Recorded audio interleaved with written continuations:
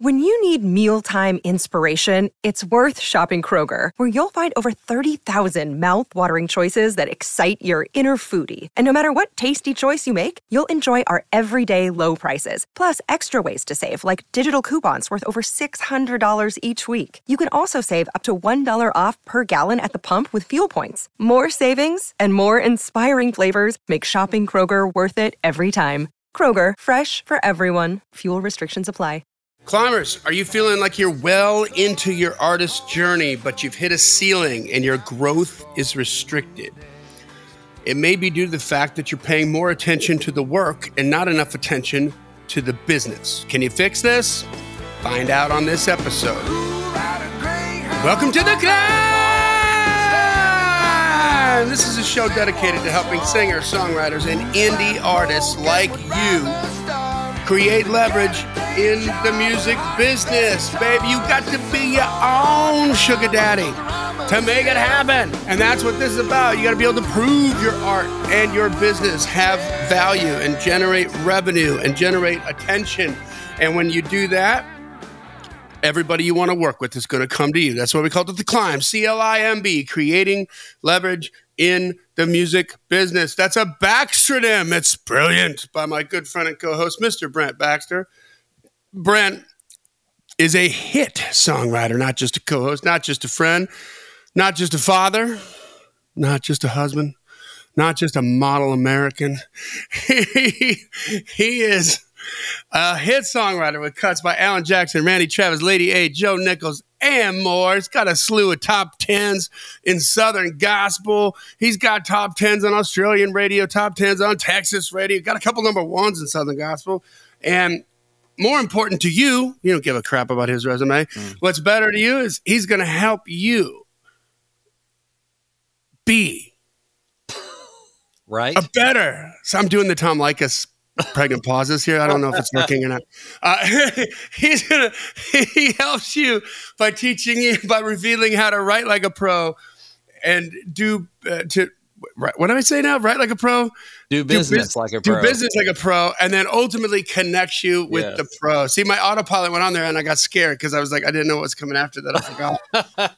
And I hit the guardrails and I panicked, and Brent, you helped me. Thank you.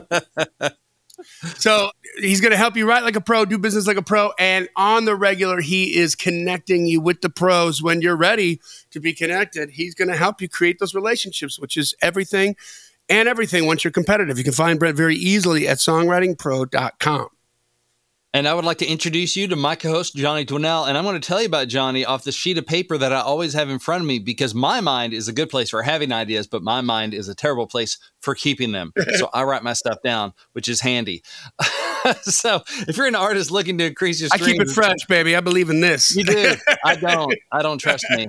I don't trust me at all. If you're an artist Brent's a planner, we could never be married, Brent. Yeah. For many reasons, Johnny. For many reasons. Hey, you don't have to get personal on it, Brent. Jeez. I'm a pretty good catch. I'm not going to lie. I don't know why you got to diss me like that, man. I'm just, it'd be hard to explain to my 5 kids. You're like, what? They're going to love me. They're going to love me. Sorry, Em. You are more of a night owl. If you're an artist looking to increase your streams, blow up your video views, sell more live show tickets, and get discovered by new fans, TV, and music industry pros, then Daredevil Production can help. Daredevil has worked with multi-platinum artists like Colin Ray, Tracy Lawrence, Ty Herndon, and Andy Griggs, just to name a few. You can find Johnny at daredevilproduction.com. That's production, singular, no S. There's no S because there is no other Johnny D. How goes it? What? Man, it goes well. I'm excited to hear what you're going to talk about today. We have not prefaced this. We hit the red button. I know. I'm flying blind. I'm just walking right into this ambush, and I'm here for it. I've got like 7 to 10 5-alarm fires going on as we speak. So I'm like, I don't have any time to mess around. I love you, but we got to go. It's all business today. Let's go. So, hey, but today we're going to take this a step further with the E-Myth book. My last episode, we talked about understanding how there's a difference. Your business is different than the work that happens in the business. They're two different things. And they both need attention, and they both need structure and strategy and all that to make them work well. You know, the craft of writing a song, the craft of recording, the craft of touring, the craft of being an artist is completely separate than the craft of running the business that manifests itself in the form of all those things. For sure. And so hopefully you guys listen to that last episode and you understand that they're separate. Now I'm going to take it to a whole new level on this business and really talking about the importance of if you're working in your business and you don't have the mindset and you don't have the understanding of, and I hate mindset because I feel like mindset sounds like rah. Kind of woo-woo. Yeah. But yeah. So a better way is this, like if your approach is all about the product, then you are the glass ceiling. That's what we're going to dig into because I'm going to just show you a different way to think about this. It's going to be enlightening. And I think it's going to turn on a lot of light bulbs. I think it's going to hit a lot of people over the head with an anvil going, oh my God, okay. Yeah. I can step out of the way of this anvil by taking, it's just a step to the left. That's all. Awesome. So before we do that, though, let's get into some wins, baby. We want you to join the Climb community, which is what we're talking about here on Facebook. It's facebook.com/groups/the Climb community. We're easy to find. You got to ask to be let in. We let everybody in unless you look like a bot or like you're trying to sell something or a hooker. Those are our rules. So, if you but I repeat myself. Yes. Yeah. And and this has happened. So I do say this with my tongue in my cheek, but at the same time, this has actually happened since we started saying this. If you are aware that your account looks like you're trying to sell something or looks like you're a bot or looks like you're a hooker, but you're not, message me and tell me. Otherwise, I'm going to decline it. Yeah. Because we're very protective of the community and that we don't want anybody in the feed selling anything. And it's all about peace, love, and grooviness and supporting one another. And it's not about, here's an audience you can sell some siding to. Exactly. We're all about the A side, the B side, not the outside of your house. That's right. There you go. Yes. Maybe you and me are on fire today, buddy. We're on fire. There you go. No time to think. No filter. So in the Climb community, every Wednesday, we have the New Heights post because it's climbing, New Heights. See what we did there. And we want to hear about your music-related wins. You can just post it as a comment there so we know where it is. We know where to find them. We know where to celebrate. Okay? And you can meet other people that way, too. God, you're so smart, Brent. I just wanted to say that. Oh, there we go. So, John, you're going to love this one. Climber Michael McFarland says, had a single song deal offered for a track Stephen Charles and I wrote, and heavily song titled challenged before writing. Let's keep on climbing, y'all. Nice. Yes. So a single song. Are you telling me that some writers got together and before they started writing, they had this idea and it was a good idea. Or at least the title. And then they song title challenged the fire out of it. Mm-hmm. And because they did that, this man here is testifying that he then got a single song deal for this song that was song title challenged. Yes. Oh, see, we're not just saying this stuff to say the stuff. We're doing this stuff to help you. I'm doing it. It's helping me. And Michael and Steven are doing it, and it is helping them too. So that is awesome. So I'm pumped for you guys. Congratulations. Yeah. Hold on. All that stuff is true, and I'm all about that. I'm glad that you said that. But now I'm thinking we have to refine our verbal contract a little bit because we tell people that when we do the song title challenge on the pullout episodes, the bonus song title challenge episodes, that we demand an invite to the number one party. And you demand childcare and I demand an open bar. Yes. But I think we need to extend that language a little bit to say, like, if you have song title challenged a song, and which is a direct result of our influence, and you get a single song deal on it, and that song goes to number one, we demand an invite to that number one party. Okay? I'll take it. There we go. I'll take that too.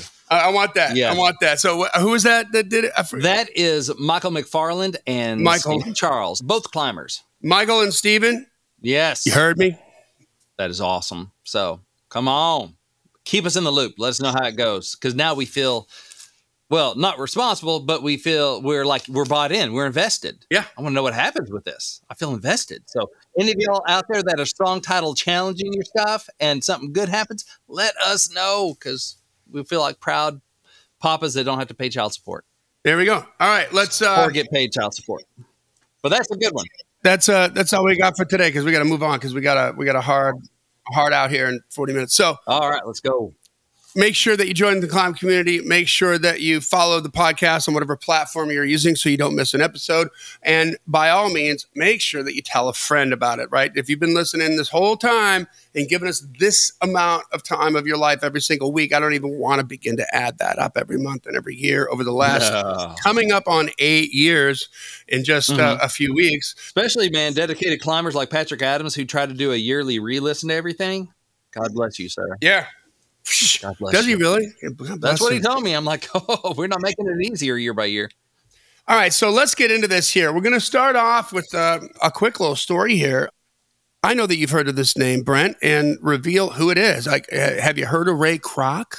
Oh, yes, Ray Kroc. That would be either, was that McDonald's or KFC? That'd be McDonald's, right? That's McDonald's, yeah. Okay, so he was, back in 1952, he was a salesman working for a company that made milkshake machines, right? Mm-hmm. Ray had a bunch of good customers, and his customers were like diners, restaurants, etc. But as you can easily imagine, if you've ever been to a diner, all these restaurants typically require 1 or 2 milkshake machines.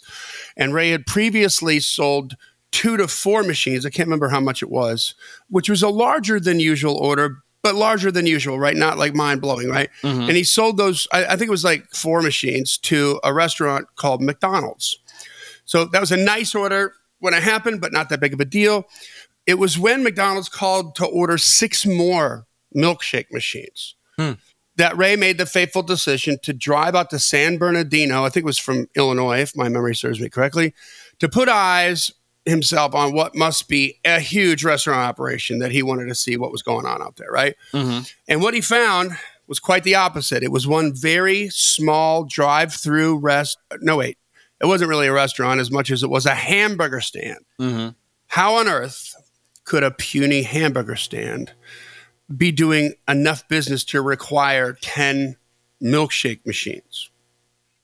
It was the systems. Mm-hmm. The hamburger stand ran like a Swiss watch, y'all. So hamburgers were produced quickly, efficiently, inexpensively, and identically by high school kids working under the supervision of the owners. And what Ray Kroc saw was a money machine. So soon after, Kroc convinced the McDonald brothers to let him franchise the business. So that's what he did. But this was a different kind of franchise, you guys. Mostly, when we think of franchising, you're thinking about opening a new store with an outside owner to capitalize on a brand name of a product or service. And in this model, the value of the franchise lies in the value of the brand name that it's licensing, right? Mm-hmm. And brands like Coca-Cola, Cadillac, Mercedes, these are 3 brands that have very successfully implemented franchising as an effective and inexpensive way to reach bigger audiences more inexpensively, right? And so they can grow bigger faster, okay? Mm-hmm. But you understand now, McDonald's in 1952 wasn't a brand name. Mm-hmm. It was a hamburger stand, like your business artists, okay? Mm-hmm. And what Ray Kroc saw was a different kind of franchise. It was a business format franchise.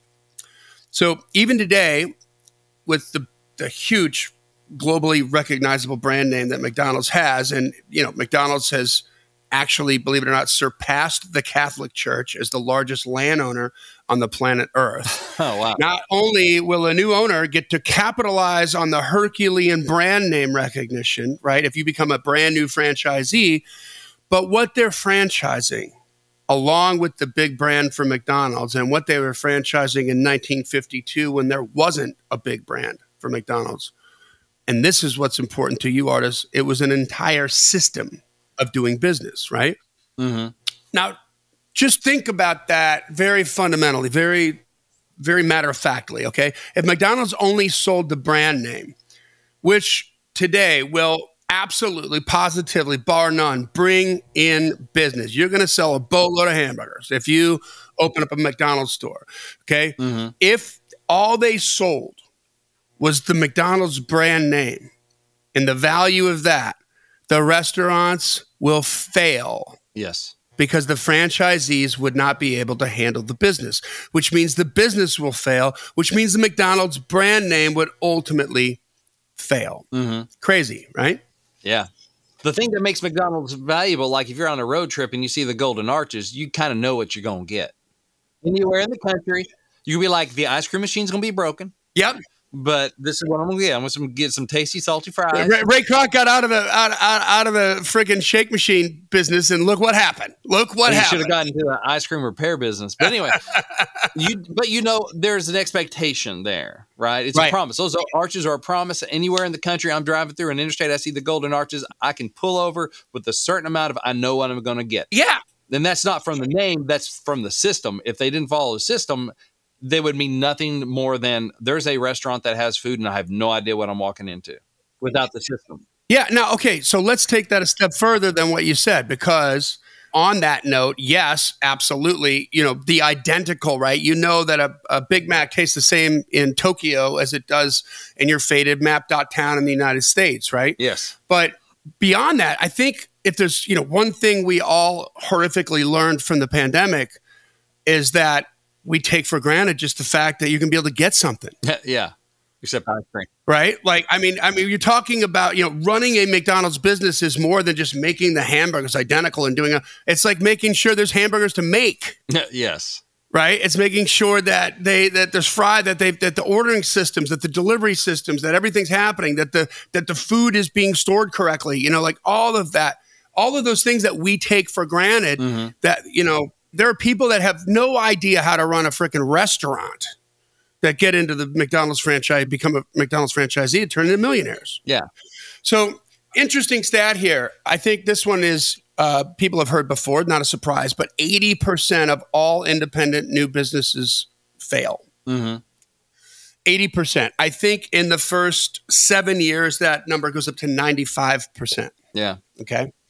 And, artists, you're an independent business. That's right. Right? We've established that. Here's the stat, though. Less than 5% of business format franchises fail. Less than 5% of business format franchises. Less than 5% of business. So what do you mean by business format franchise or business format? Well, so that's the systems, right? So here's what we're talking about. Can you see from what we've just been talking about, that Brent and I have been talking about, how, the stuff that Brent was saying about knowing what you're going to get, right? When you go into a McDonald's, can you see that's a certain level of quality? Whether you like the quality or don't like the quality is beside the point. The point is it's consistent, right? Yeah. It's always there. So can you see how the quality of the hamburger has nothing to do with the success of the franchise? Let that sink in.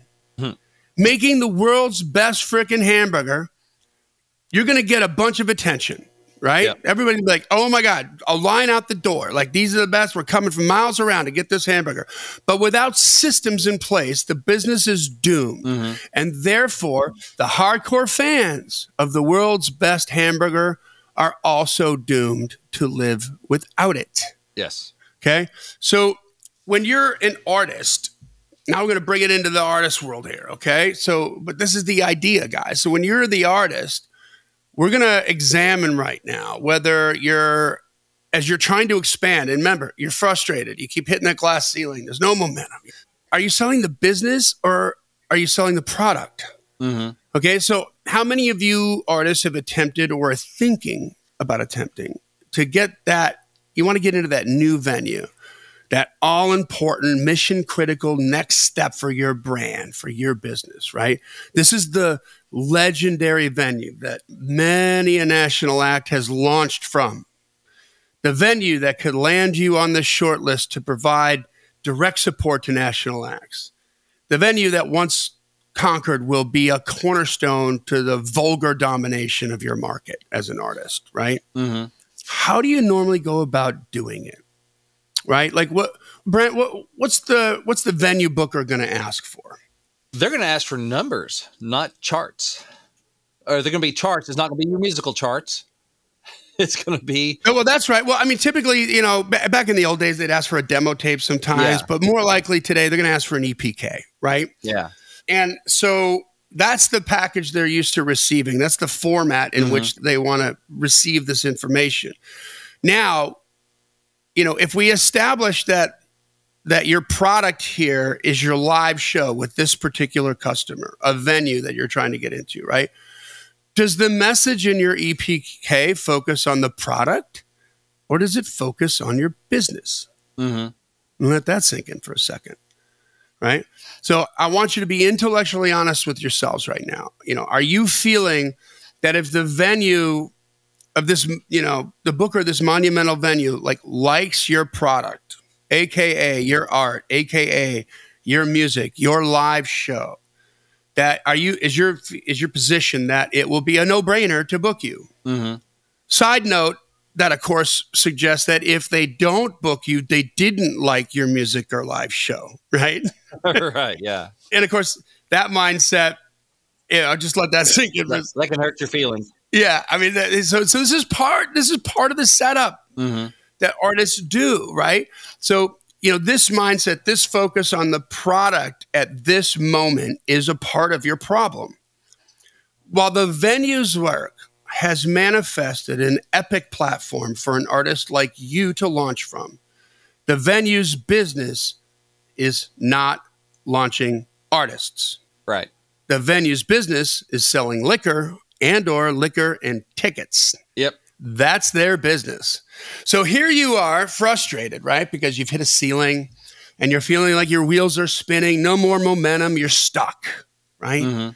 And it's because you're working in your business instead of on your business. You're the problem. You are your own glass ceiling.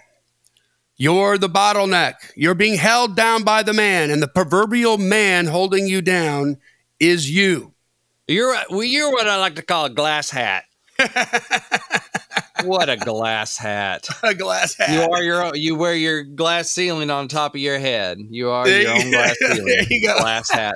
I like that glass hat. That's an original. You can put let's put that on a t-shirt. Let's go. I got it around with an ass hat or a exactly an ass cold or a glass hat. So, if you're focusing on your business, you'd realize that what the venue's talent booker wants to hear is all your ideas on how you can help him or her help their boss by selling what? More liquor and tickets, right? Guess what?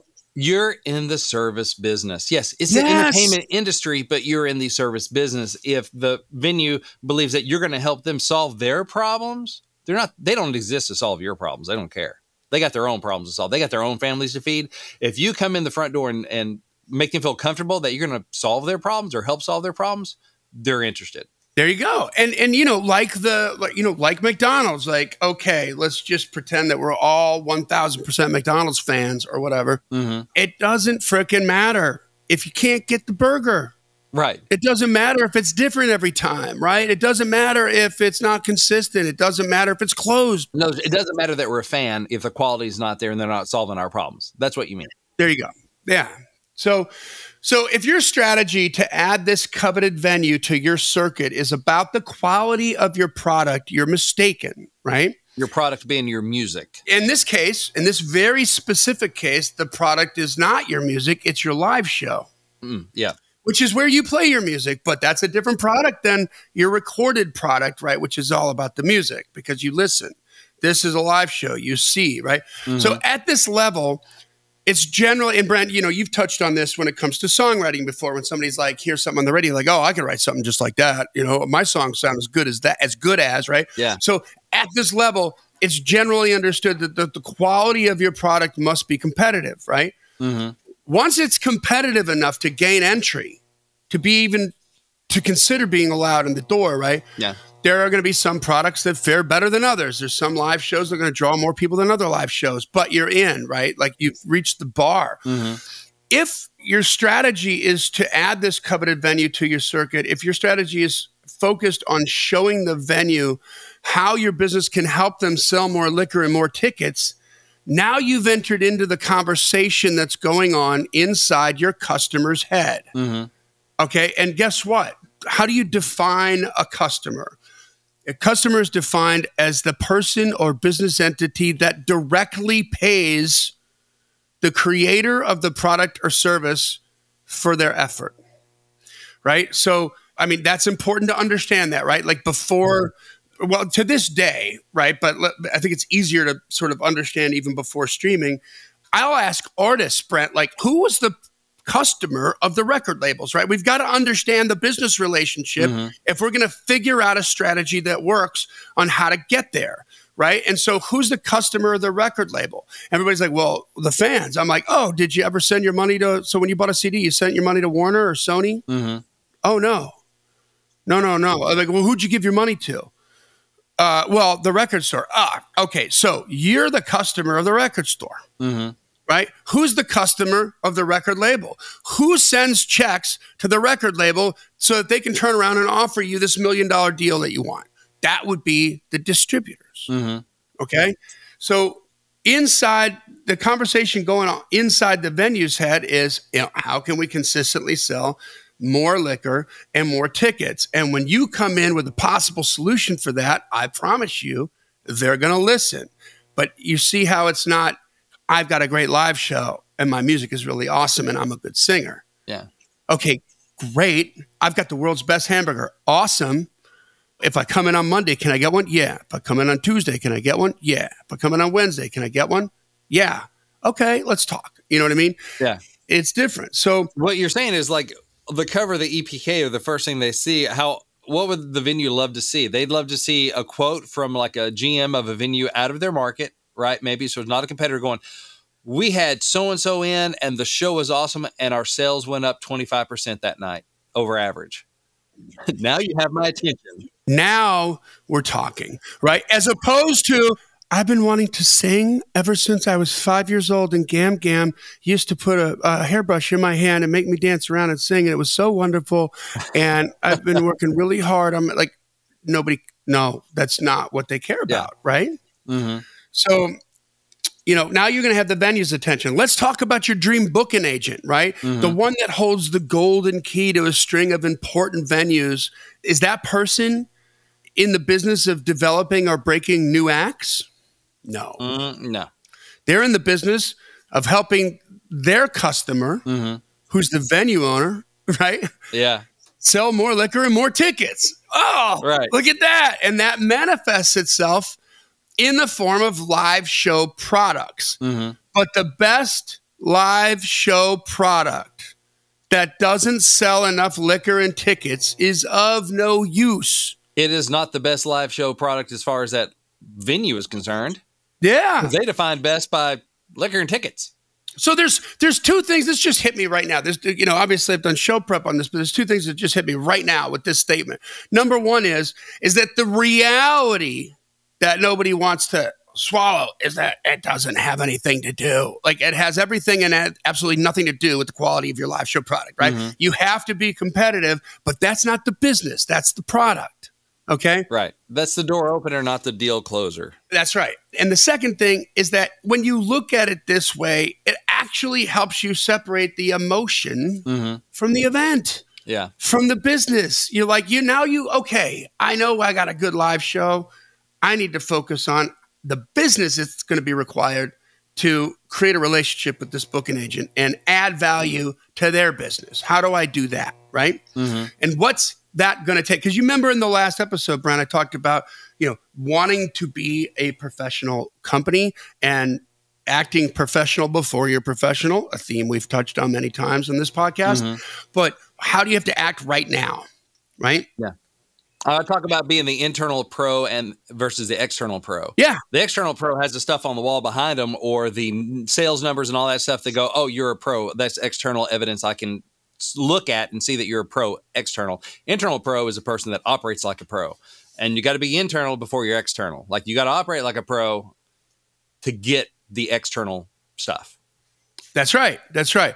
So here's another really good sort of illustration, Brent. You remember the scene from Raiders of the Lost Ark where Indiana Jones and his friend are out in the desert and they're looking at Belloc, like his arch nemesis in the movie, who only had like half the information on that disc. Right. And they figured out that they're digging in the wrong place. You remember that scene? You're digging in the wrong place, Cindy. Yeah, that's right. It's like, that's right.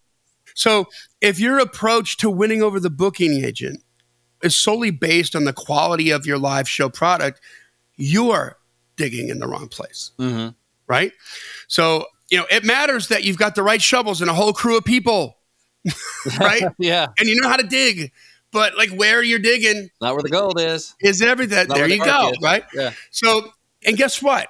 That's a lot of effort. That's a lot of energy. And that's a lot of time being wasted because you're digging in the wrong place. And when you're digging in the wrong place, I mean, you're talking about possibly shattering your artist dreams. Like, I can't find any gold. I really believe there was gold here. Yeah. I really believed it in my heart. I really believe this was the way to go. And it could very possibly be the way that you can go. Like, this is the way for you to make a living doing what you were born to do. But if you're unaware, or you don't believe, or you don't like it, and therefore you're choosing to dig in the wrong place, you're not going to find a goal. And at some point, the reality of bills is going to hit, and you're going to have to make a change. Mm-hmm. It's like what you need to ask yourself is, okay, what is their problem? What is the venue's problem? Yeah. And how can I solve that? Then the doors will open. All the doors in the world will open to you if you can solve people's problems and then communicate that effectively and let them understand. Yeah. And what's their business? Because, having the best live show that could potentially be the number one draw in that market for that venue is not the answer. Mm-hmm. That's required. Yeah. That's required. Like there's a difference between good parents and bad parents, but we'd like to believe that at least you got to keep the kids alive. You know what I mean? Yeah. Like, I take care, it's like the old Chris Rock joke, I take care of my kids. You're supposed to, Yeah. you're supposed to have a killer live show. Now that we've established that you have a killer live show, how are you going to help me? Because you know what? No one in my market knows you have a killer live show, right? As far as I know, they don't know. Yeah. So they're not going to just show up because some rando name is on the bill. There you go. Now we're talking. See, now you're starting to go down the checklist of how am I, to your point, Brent, how am I going to solve this person's problem? So can you see where this simple shift in your approach and your understanding of what your product is and that your business is different from it and the results of some of the people that you want to work with, how they're very attractive to you, right? Like that big venue where artists that you love have launched out of that important venue. Like, can you see where if you don't shift your approach, right, you're looking at the wrong thing, right? If you change your approach, this can be the difference between zero momentum and massive momentum. I'll look at it like from a songwriter perspective, a little different angle on this. So there's some unknown hopefully rising artists that I've worked with. And I had a buddy hit me up the other day about, hey man, I get us on the books with so-and-so. I'm like, who? Yeah. And so, which is fine. There are a lot of people I don't know who they are, but they're awesome. Right. And so I went and looked this person up. He's like, yeah, she just recorded some stuff. She's taking it seriously. And I'm like, she didn't have any numbers. Like the music's fine. Like it's spec. Yes. But it doesn't like artistically like, oh my gosh, I have to work with this person because this would be artistically fulfilling. But it met spec. Like, all right, cool. I was like, does she have stuff going on that I can't see online? Like very small numbers. And I'm like, I'm out. Like, if something happens, let me know, but I only have so much time. Yeah. The day I say yes to that person, I'm saying yes to everybody else I could be writing with. And it's a thing of going, is that person, are they going to help solve my problems? As we have clearly said on the show, I have a lot of children. They like to eat. I personally like to eat every other day or so. Right. So I'm looking to send my product, my time, my creativity to send songs to pitch. I'm looking at artists that can help solve my problems. And they only want my songs if they think my songs or my co-writing can help solve their problems, which is they want great songs that grow their career or whatever. So, okay, artist, you got to present that. Then they might be a great writer, or, hey, this person that you never heard of is awesome. Great. Does it have anything I can hear? No. They got any numbers on any streaming, anything? No. Any label interest? No. But they're awesome. That does me no good. Yeah. That does me no good. So what you're saying, Brent, is if I can improve my chances as a songwriter of getting in a room with Brent Baxter if I come with a couple bags of rice. No? No? Why you got to be so racist, Johnny? No, I'm just kidding. I'm just kidding. Rice is cheap. We love rice. So here's the deal. If you're telling yourself that you need a label to finance your music videos, a social media team, right? To finance your music production team, a PR team, a branding team, tour support, and booking agent, that's not a growth strategy, right? That's the problem. It's not a growth strategy. That's a business plan that relies on one thing and one thing only: hope. Stop hitting that hopium. Yeah, the hopium. And because that hopium is inextricably anchored to your feelings about your art, it's not a business strategy so much as it is a protection racket. Yeah. It's a protection racket, y'all. I just called you out. I'm sorry, but it is. If they don't bite, if your business fails, it's because they didn't get your art, and that's not your fault. You're a good artist, right? Yeah. But the reality here is that the difference between successful small businesses, AKA indie artists, and by the way, I think McDonald's refers to themselves as like the world's biggest small business. Yeah. I mean, interesting, right? So the difference between successful small businesses, AKA indie artists, is they understand the importance of their formula for making the best donuts, and they know how to make and market these incredible donuts, right? They have systems in place to provide them quick, inexpensive, and effective songs to record, sound recordings, video content, social media content, booking, and more. You know, I think about like what turns me on about artists like John Storr with 2 months of content on the calendar, already pre-booked, all this stuff. Like, is that going to work for him? I don't know, but I can tell you this for absolute certainty, that he's asking the right questions. And he is continually changing and manipulating the system that he's using to bring his product to market. Yeah. To try to find that groove. And he's focusing on the business, and that's why he's getting where he's getting. Yeah. I mean, does the record label you want to be on make the art? No. What business is the record label in right now, today? What business is every record label in? Selling records. No, they don't sell records anymore. Well, I mean, you know what I mean. They're in the streaming business. Yeah, they're in the streaming business. They're in the streaming business, right? Monetizing money, monetizing music, right? There you go. So if they're in the streaming business, right, we can all agree on that. What's more important for a company in the streaming business? The quality of the art that's being streamed, or the amount of streams that the art is getting? I have a good buddy that we were talking a couple months ago, and I think I mentioned this on the podcast. I won't say his name, but he, was sifting through a couple record deal offers or big interest. One of them, he at that point still hadn't asked to hear his music. Yeah. They were just asking about buy rates and all this numbers and stuff. And they're like, he's like, do you want to hear my music? They're like, no. You got something you believe in? Yeah. All right, cool. He's like, that freaks me out. It freaks you out, but there's two sides of that coin, right? Like this just occurred to me. Number one is you're like, this is so freaking weird. They don't give a crap about the music. And that feels like disheartening. But at the same time, they don't give a crap about the music. You can tell them to stay the F out of your way. Yeah. When you've got the traffic, you're like, hey, look, you want more of this or less of this? Yeah. Don't tell me how to make the art. You just focus on the streams, okay? Yeah. That's your business. This is my business. That can be very empowering to go, I can do whatever I want to do the art I want to do. If I can sell enough or stream enough, get the numbers where they're impressive, people will leave me alone and just let me do it. Or I won't even need a label in the first place. I can just do it. There you go. And I mean, this is another reason why I think streaming is so important. And I think it's better for the art, regardless of the way it's manifesting itself right now, which is a tyranny of choice, right? There's just too much crap out there. But when you're a record label that gets to be in the position of playing the role of God, right? Because you have a situation, it's cost prohibitive for an indie artist to make a record, right? It used to be 150, 250 grand to make a record. So you need a record label to do that. And the only way that record's going to find an audience is by being on the radio. And the only way you're going to get on the radio is by having a record deal, right? That's right. So when you put somebody or any small group of people in a position of power like that, it's human nature.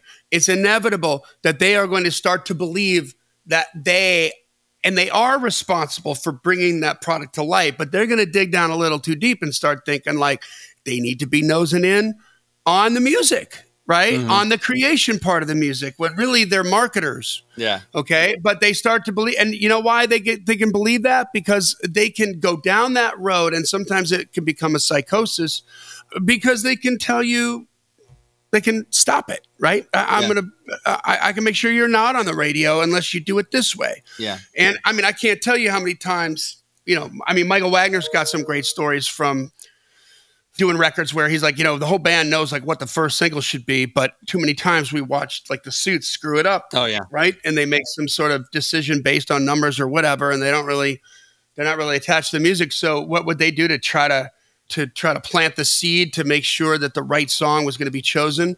Was they would actually use what I just described, which is the vanity of the A&R executive against him, right? So they bring him in and have him do shout vocals on the record, And so Wagner would be like, yeah, before the door hit that guy in the ass on the way out, like it was everything he did was already erased. Yeah. But in his mind, he's on the record. So he's going to choose that song because of his ego. Right. Yeah. And that's the way they would spin that. But now it's decentralized. Now it's like you're responsible for the traffic. And that's really the only way you get to come to the table today. So it's like forcing artists to be better business people. Mm-hmm. They're forcing artists to deal with the reality of the business end and not just the artistic end of this. And what's that going to do?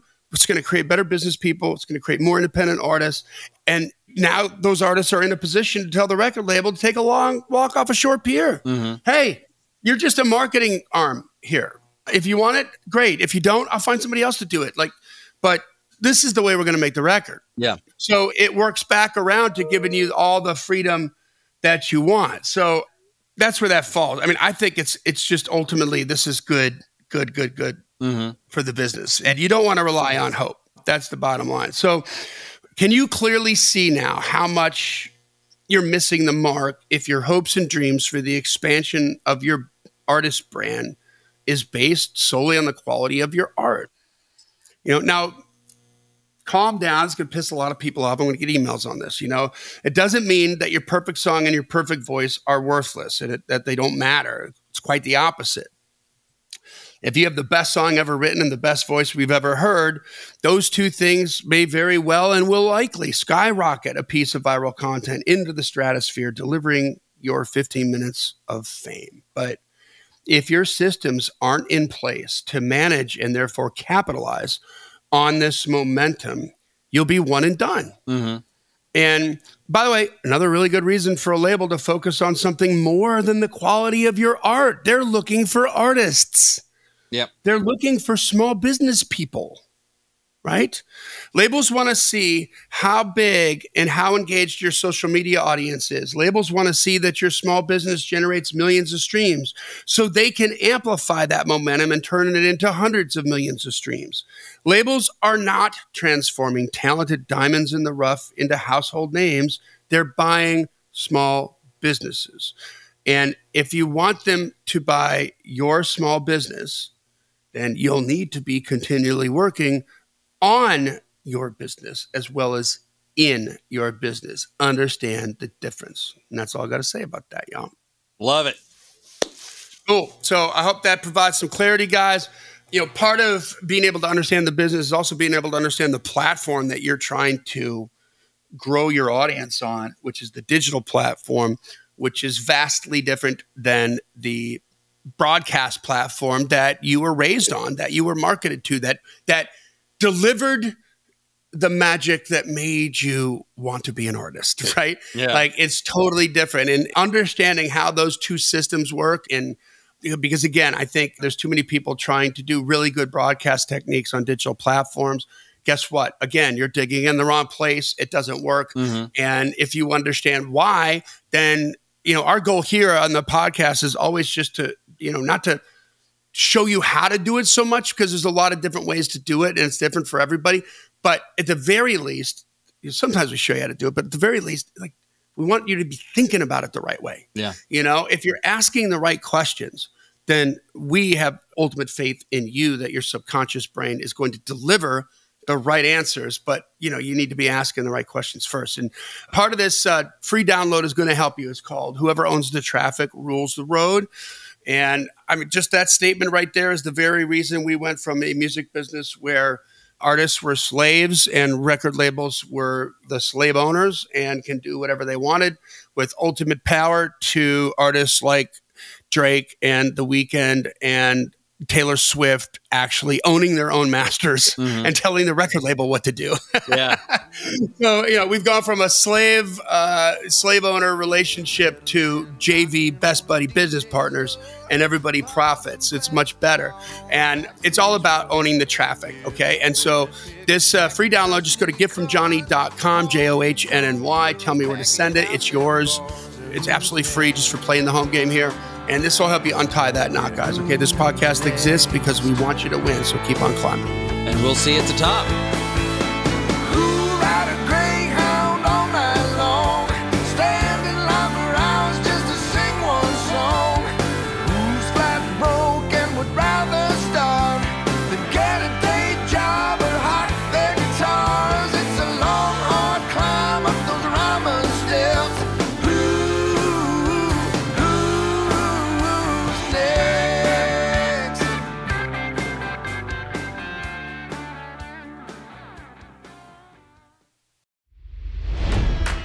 It's NFL draft season, and that means it's time to start thinking about fantasy football. FantasyPoints.com features industry-leading experts and prognosticators using proprietary hand-charted data to help you score more fantasy points. FantasyPoints.com is the place to go for whatever kind of fantasy football you play. Whether you play fantasy football, daily fantasy sports, or do a little bit of everything, Fantasy Points has the meticulously researched content to guide you to victory. And why wait for the fall? Fantasy Points also covers the new spring football league, the UFL. Join the guru, John Hansen, Scott Barrett, Joe Dolan, and other massive names in the fantasy football universe with an exclusive offer. Use code Pantheon for 15% off any Fantasy Points package, including the all-in package, with access to every article, tool, and data nugget that Fantasy Points has to offer. That's FantasyPoints.com and code Pantheon for 15% off at Fantasy Points. FantasyPoints.com, code Pantheon. Score more fantasy points.